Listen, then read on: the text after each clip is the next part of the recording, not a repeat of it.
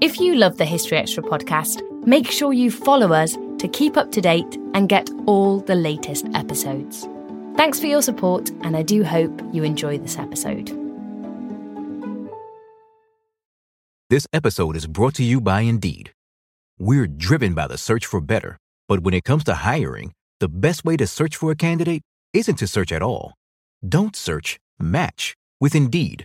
Use Indeed for scheduling, screening, and messaging so you can connect with candidates faster.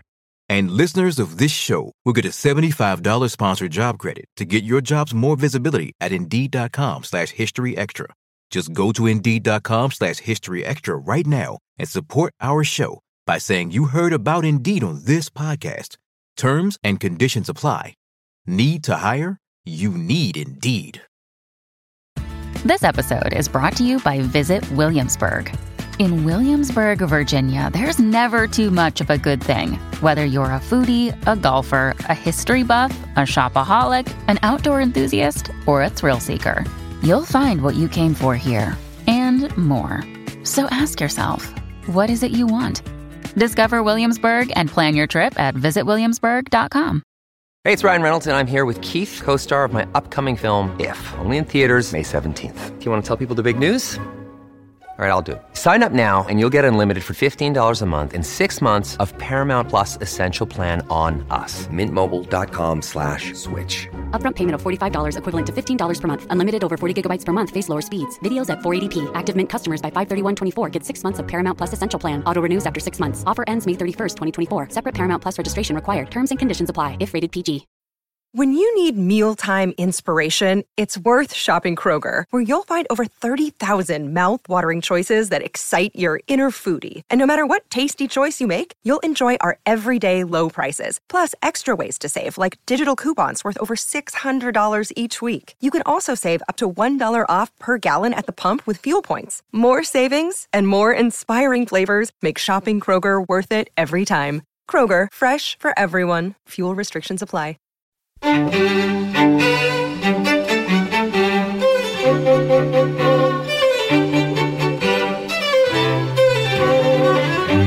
Hello and welcome to the History Extra podcast from BBC History Magazine, Britain's best-selling history magazine.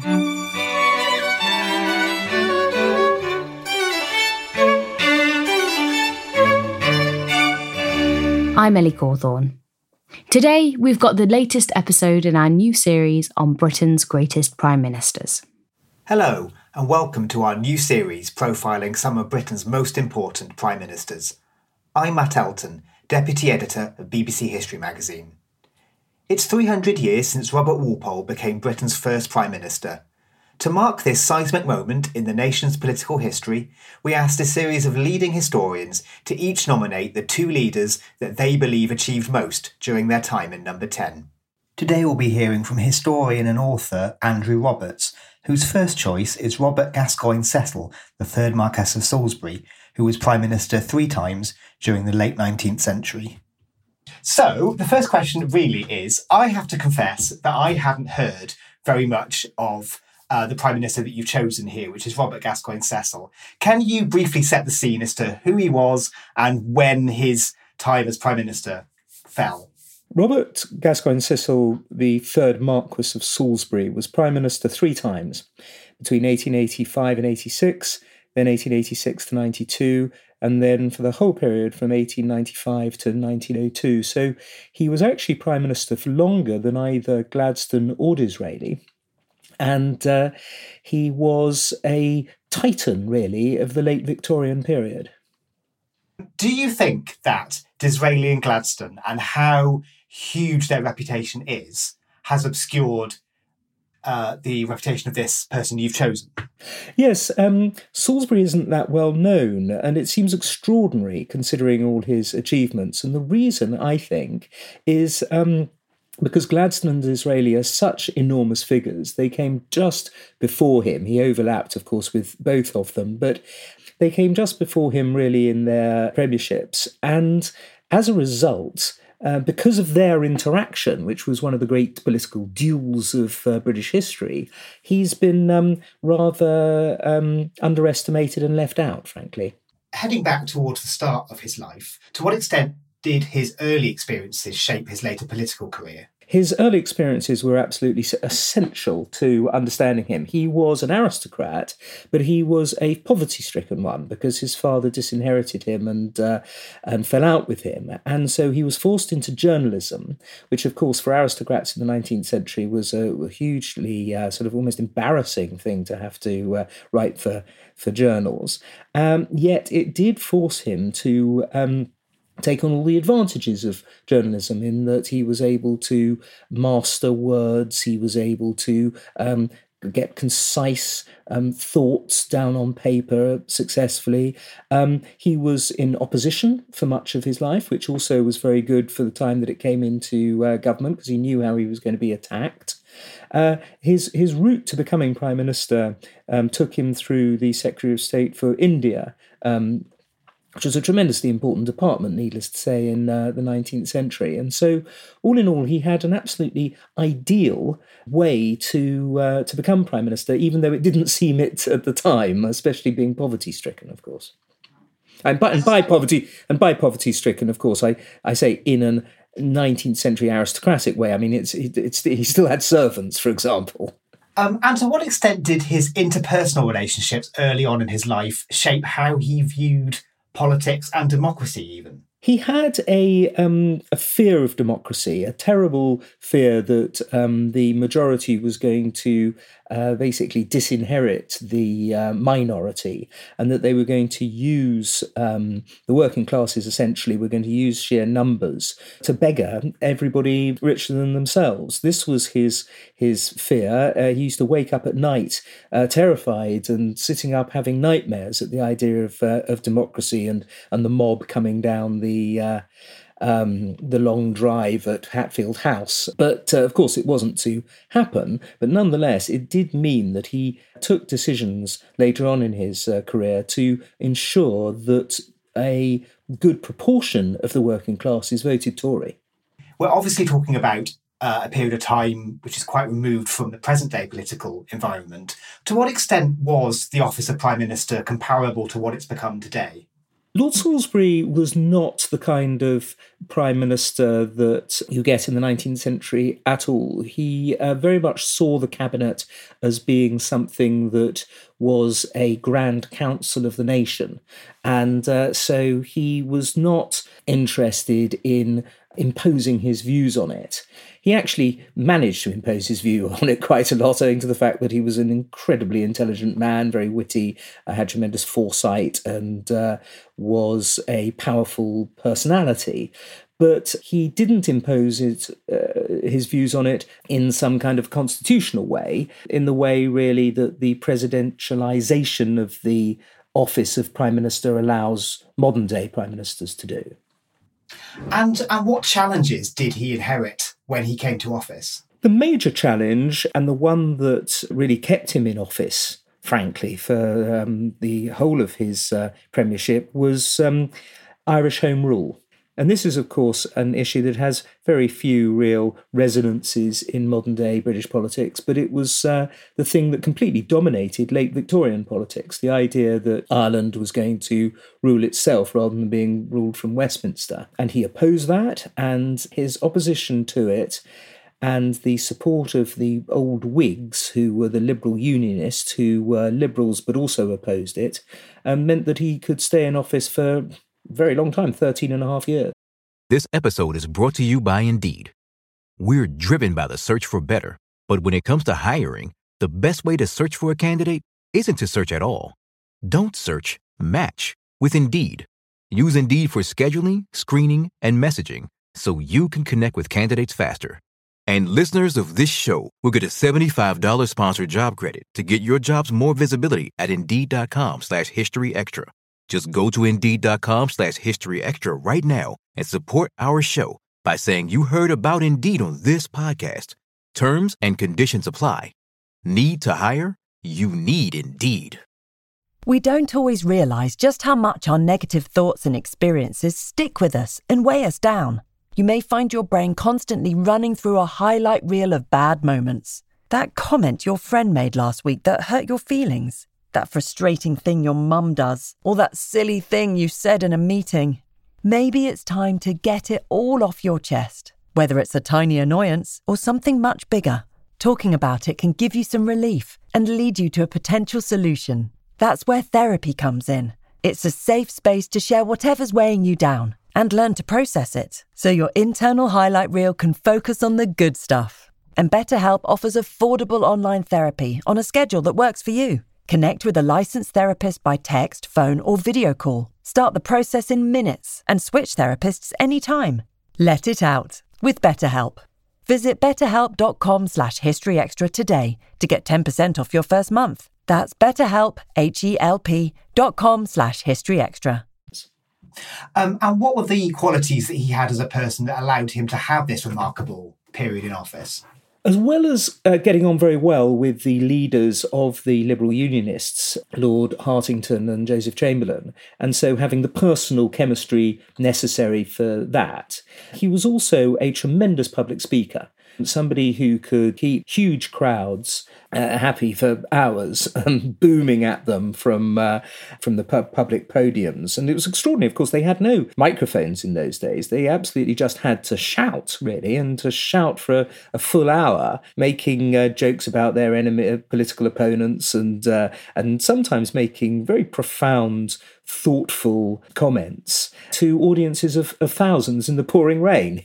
It was a very different form of politics, of course. So he had that. He also, as I mentioned earlier, was a journalist. So he had this very pungent, acerbic written style. He had of course, in those days, with the lack of any kind of media apart from the Times newspaper, really, he had the ability to think in long form about the problems facing Britain and the Empire. And as I say, he was a highly intelligent, perhaps our most, along with I would say possibly Gladstone, our most intelligent Prime Minister in terms of sheer, pure brain power. And as I say, he was also very witty. So all in all, he had a lot of advantages in becoming such an effective Prime Minister. Would we recognise anything about that style of speech-making today?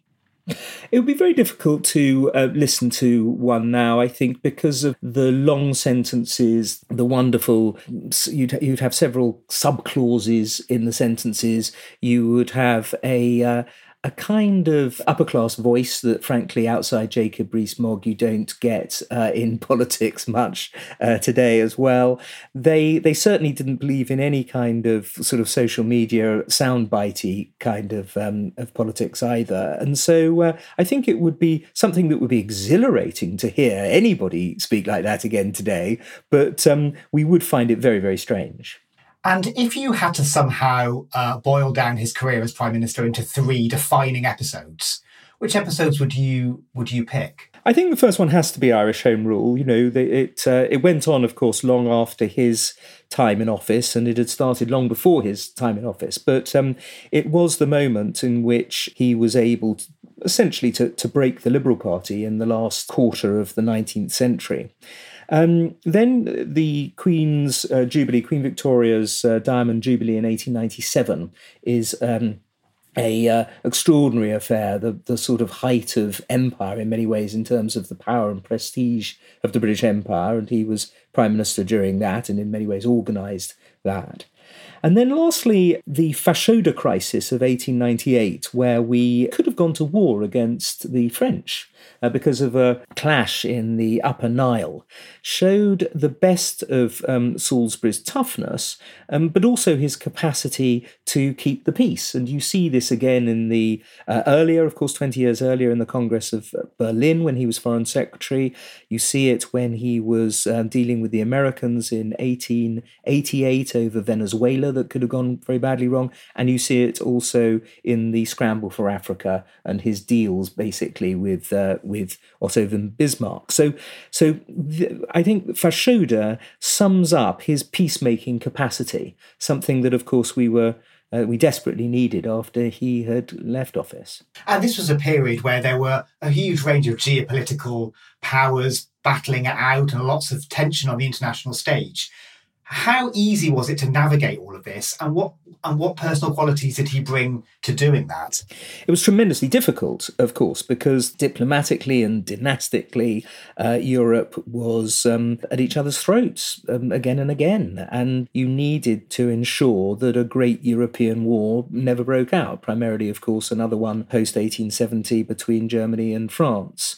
And he felt that the best way of doing that was to keep all sides guessing about what Britain would do. So the negative side of that is what's called splendid isolation, which of course is connected to his name. But he certainly didn't see Britain as being isolated at all. He saw Britain as being a kind of honest broker between the various power blocks in Europe.